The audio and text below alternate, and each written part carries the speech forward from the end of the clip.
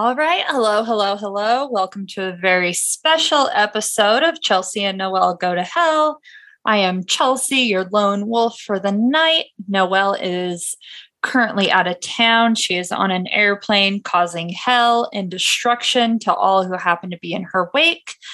We had a very busy week last week. As some of you probably know, we participated in FanX, which is Utah's version of Comic-Con, legally distinct from because they got sued out of using that name, but it was quite fun. I did manage to record some of the panels that I participated on. We'll probably be dropping those just for funsies for those of you who couldn't make it. But as far as this episode goes, we're going to do it live. We're going to miss Noelle. She informed me that she is now a born-again Christian, so we wish her the best, and she will join us next week.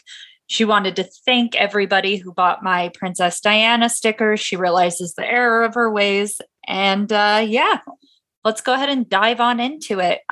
Ironically enough, we're going to start out talking about twins, even though I am solo tonight. It's going to be a short one, but thank you guys so much for tuning in, and let's do it. So all of us are aware of twins, either fraternal or identical, which, albeit rare, is not generally considered a natural phenomenon, especially now that science understands the ins and outs of reproduction. Something less understood, however, is the idea that somewhere out there, we could have a double of ourselves who in no way, shape, or form is related to us. Now, geneticists have partially disregarded this idea, stating that the roulette of DNA can sometimes duplicate. For example, we all know somebody who genetically could be described as tall, thin, brunette, small nose, wide set eyes, thick eyelashes, the works. Yet, despite knowing enough people who have those physical features that could be the exact same on paper, we're all aware of the subtle differences that make humans completely unique with their physical appearances. Now and then, however, we see these double walkers or doppelgangers pop in and out of our lives with little to no explanation. And the dismissiveness of scientists wanting to kind of throw these occurrences to the wayside, due in part to some genetic lottery, really doesn't cut it. We're all aware of how random and finite DNA could be, which is why we use it in courts of law. So the idea that somebody could have our same DNA just randomly seems really mathematically out of the question. So let's take a look at the origins of the idea of a doppelganger. In his 1976 novel called Siebenecas, nailed it, German writer Jean Paul first coined the term doppelganger, and we've been using it ever since. And in his book, two friends changed places with one another relatively undetected due to just in part how similar they looked. And although the idea of a body double is less sinister in Jean Paul's story, the insidious nature of doppelgangers and the deception around them has long since persisted since this book in the 1700s. And in fact, humans have been obsessed with duality since the dawn of man. And it is something we continue to utilize in archetypes, in our certain archetypes from day to day. We have good and evil, black and white, man and beast, et cetera, et cetera. And the idea of there being a double of yourself out there somewhere falls perfectly in line with the concept of such duality. In fact, various cultures warn of what stumbling across your own double could mean for you. But before we really dive into what a doppelganger means if you see it, I want to dive into some of these occurrences that have been noted in literature. And some of them are real, some of them are just books, but let's go ahead and dive on into those. So according to the Atlas Obscura, Fyodor Dostoevsky's novel, The Double, presents a doppelganger as the bold, assertive reflection of a mild and antisocial government clerk. This double encroaches on the clerk's personal affairs over the course of the story, driving him mad by the story's end. The doppelganger in Edgar Allan Poe's short story called William Wilson seems to exist solely to ruin the narrator's life. A boy attending school in England meets a child with the same name and appearance as himself. And the double is a source of frustration from the start and appears throughout Wilson's life to thwart his ambitions. In this case, the original Wilson's goals are nefarious, motivated by lust and greed, only to be disrupted by his morally upright counterpart. Continuing on, in his biography, The Life of Dr. John Donne, English writer Isaac Walton shares a disputed account of poet John Donne and his wife's doppelganger.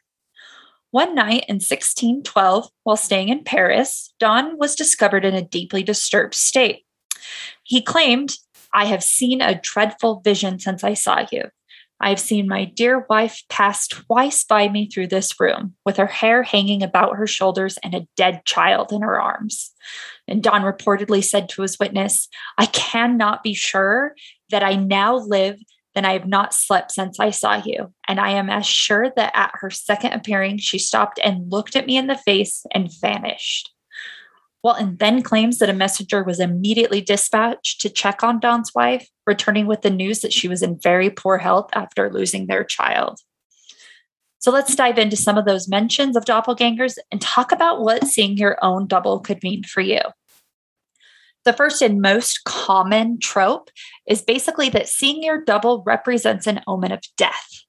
Now, before you dismiss this first warning, consider that Abraham Lincoln famously saw his own doppelganger on the night that he was elected as president in his first term. While resting on a couch in his study, he noticed something very odd out of the corner of his eye. Turning, he faced his mirror and saw himself again. Confessing to his wife and a close confidant, Lincoln told them that he saw his own regular reflection, and just beside it was a pale, ghostly vision of himself. Standing up to investigate, the reflection disappeared. Now, Lincoln's wife, Mary, and her shenanigans could probably be its own episode, but to just quickly summarize her obsession with the occult, Mary very wisely and intuitively interpreted that her husband would be elected president twice. He would survive the first term, but not the entirety of his second. And we all know that, as they say, the rest is history. And another victim of their own doppelganger was a man named Percy Shelley. Now, most of you know his famous wife and author of Frankenstein, Mary. And he confessed to his wife on countless occasions that he was concerned with what this vision of himself meant. And while we don't really know what Mary thought about this entire thing, we do know that she kept his heart after he died for a while. But it's actually from her friend that we get actual witness testimony, which leads some credibility to Percy Shelley's encounter with his doppelganger. So this friend named Jane Wilson saw Percy walking around outside her window. But this was despite the fact that Percy was found sound asleep in his bed at the same time. Now, shortly after this sighting, Percy drowned in a sailing accident. And in fact, other people seeing your doppelganger, as mentioned before, also has, as I want to just kind of point out, more beliefs about these mysterious doubles. If you see your own doppelganger, it's an omen for death. Now, when somebody else sees your doppelganger, it means that you're probably very ill and likely to die soon.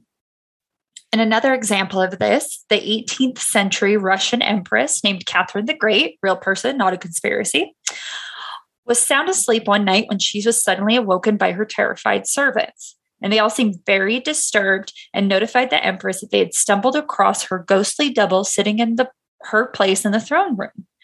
Now, concerned that somebody was, sitting in her throne, Catherine got out of bed and went to investigate this apparition along with her group of servants. And indeed, she too caught sight of the doppelganger. And the empress ordered the double be shot right away and retired back to her room before seeing this strange execution be carried out. And she didn't really have much time to inquire about what happened because Catherine died very shortly after this occurred. Other common tropes of seeing your doppelganger is that they'll give you malicious advice, wanting you to essentially be steered towards your terrible end, or that they are your double from a previous life, and that it's merely just your spiritual double, potentially your evil self from the quote unquote other realm, or even you showing up by mistake from an alternative universe, something like an echo. And this goes along with the same lines that Noelle and I often talk about when we say that aliens are very much likely existing on the same plane we are, but in a different universe. This is why things like ghosts, aliens, other unexplained phenomenon can come in and out of our visual spectrum just to completely disappear again. I like to buy into the alternate/parallel universe. It makes the most sense to me, and it makes the most sense for doppelgangers, especially in some of the things that we're going to go into here shortly. And the idea of this alternative universe actually does have some scientific credibility to it. And it's been explored thoroughly by Columbia University physicist Brian Greene in his book called The Hidden Reality: Parallel Universes and the Deep Laws of the Cosmos. And I'm sure most of us have seen Us. I'm assuming that all of you listening are really into horror movies or just, disturbing movies. And Us definitely ties into that. And for those of you who haven't seen Us, it's the idea that we have a tethered self living a less than ideal life in a subterranean society that very closely mirrors our own. And this idea of good and evil doppelgangers can actually be traced all the way back to Zoroastrianism, which was around 6th century BCE. And in their belief system, there are two twins called Avra and Angra, which represent good and evil. And Norse mythology also talks about this a little bit, except for they call it a Vardogr. I don't know. But it's basically a ghost of our preceding life, which acts out our own actions in the future that we have not experienced yet. So essentially, it's seeing a preview for something that hasn't happened yet. And going back to the idea of the tethered, this is actually laid out pretty well in an article from antiquitynow.org, which states, quote, Hopi legend refers to the twins who are called the child of the sun and the child of the water.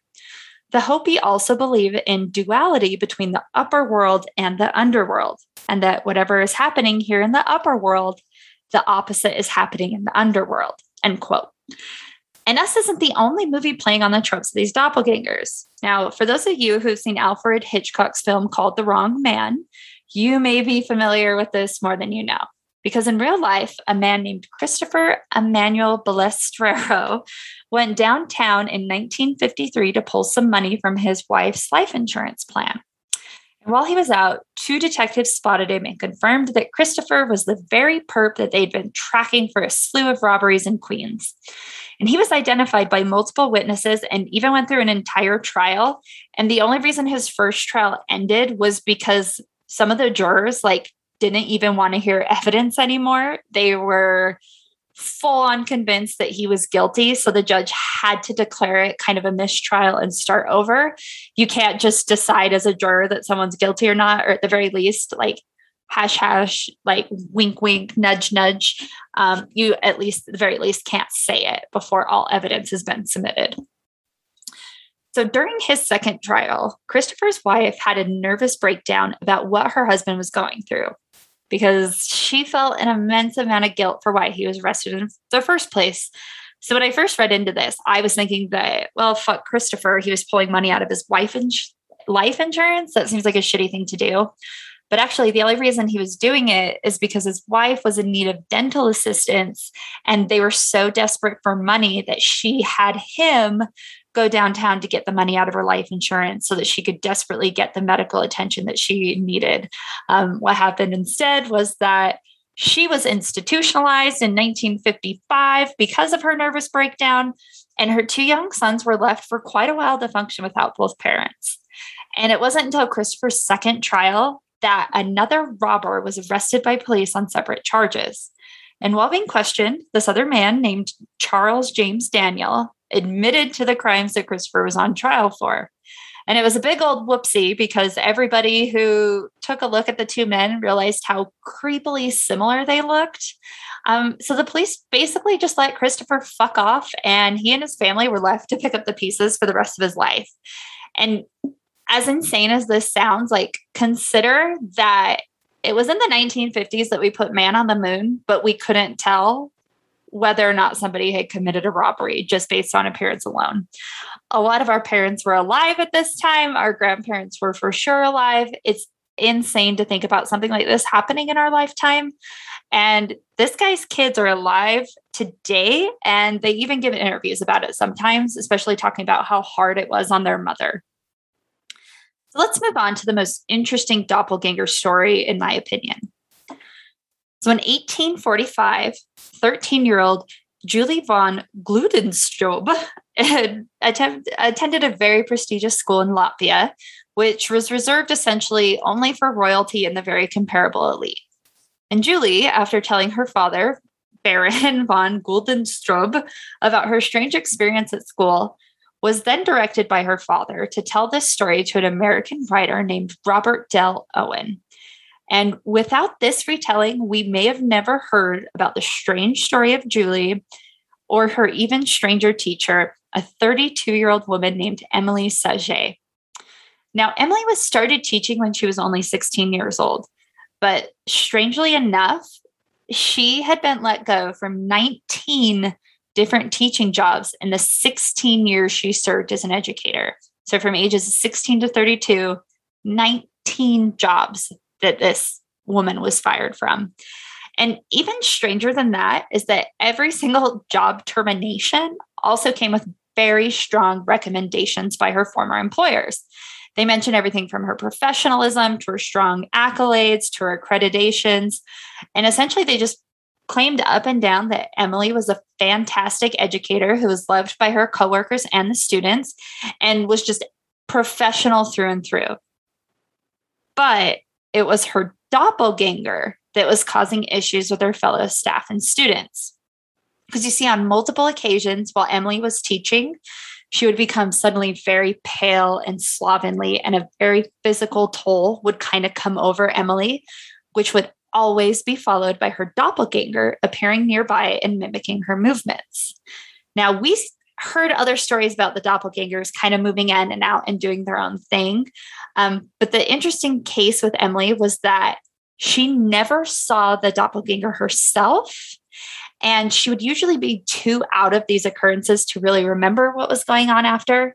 But the idea and the spotting of Emily's doppelganger was backed up by hundreds of witnesses over the years who professed to seeing her strange double. So her students would talk about things like their teacher would appear very ill while she was sitting in her chair. And so when she would stand up to get some water, she would leave her doppelganger sitting in the very chair she just vacated. On other accounts, Emily would be writing on the board, and when she kind of made the natural progression from left to right, her doppelganger would appear and slowly mimic the moves that Emily had just made. So she was like a slower mimic of what Emily was doing, but in a nutshell, it was essentially like Emily had a tracer effect on her, is the only way I could describe it. And in his book, Robert Dell Owen tells a very interesting recounting of when an entire classroom witnessed this anomaly. So, quote, witnessed by nearly 50 persons, the students were intently working in their sewing class while another teacher sat at the front of the room reading a book. Outside the window, the students could see Emily working in the garden. The supervising teacher stood up and left the room. Seconds later, Emily walked in and sat down in the empty chair.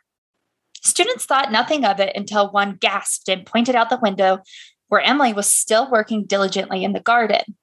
Two of the students stood and approached the doppelganger and, being quite brave, reached out and touched it. They said it looked just like Emily Saget in all aspects, except when they ran their hands through the entity. They said it felt empty, kind of like the stuff that cobwebs are made out of. Later, Emily Saget told school officials that she had indeed been the one outside picking flowers in the garden. And she had not seen the doppelganger, but had in fact wished to herself that she was in the classroom supervising the sewing class instead of being outside working in the garden. School officials noted in their documentation that each time the doppelganger appeared to them, the real Emily appeared lethargic and listless, end quote. Now, if you really want to fuck around and find out, there are several websites that try to assist you in finding your doppelganger.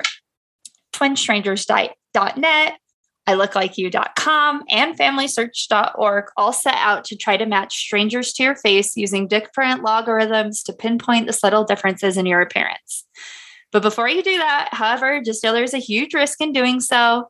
I doubt if your true doppelganger is trying to find you right now, but it's not for any reason other than being totally sinister. So what happens if you see your doppelganger? Like, what do?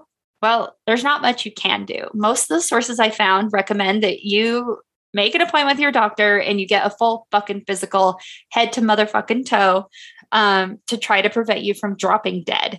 But I mean, as my mom and sister can tell you, like nothing really prevents you from dropping dead, even a full physical. So I'll say, don't fuck around, don't find out, avoid your doppelganger at all costs, because finding yours technically is mathematically less than like 1 in a 1 trillion chance. But you're not going to get much time to celebrate if you do see your doppelganger, because it is very, very, very likely that you'll be dead shortly after. So that is our very quick episode on doppelgangers tonight. Thank you guys so much for listening. Patreon, please subscribe. It's $1 gets you in for everything. We don't have any tiers. You get all of it. Check out our Teespring. All those funds go to the Trevor Project. We do try to make those as cheap as possible so that you guys both get fun merch, so we're not milking you dry. We didn't decide on doing this a fundraiser until recently, after the Mormon Church made the proclamation about our LGBTQ plus friends. So I am Chelsea. You can find me Sith Lord, Noelle Fayen on everything. Please like and share our episodes, guys. It really does help. The more people that we can get these episodes out to, and just keep an eye out for things in the future. I'm going to start dropping some of the panels from FanX too. It's a good way to participate, and everything is free. And Noelle just texted me and she said, "Hell, baby Jesus in his manger." Thanks, everyone. Bye.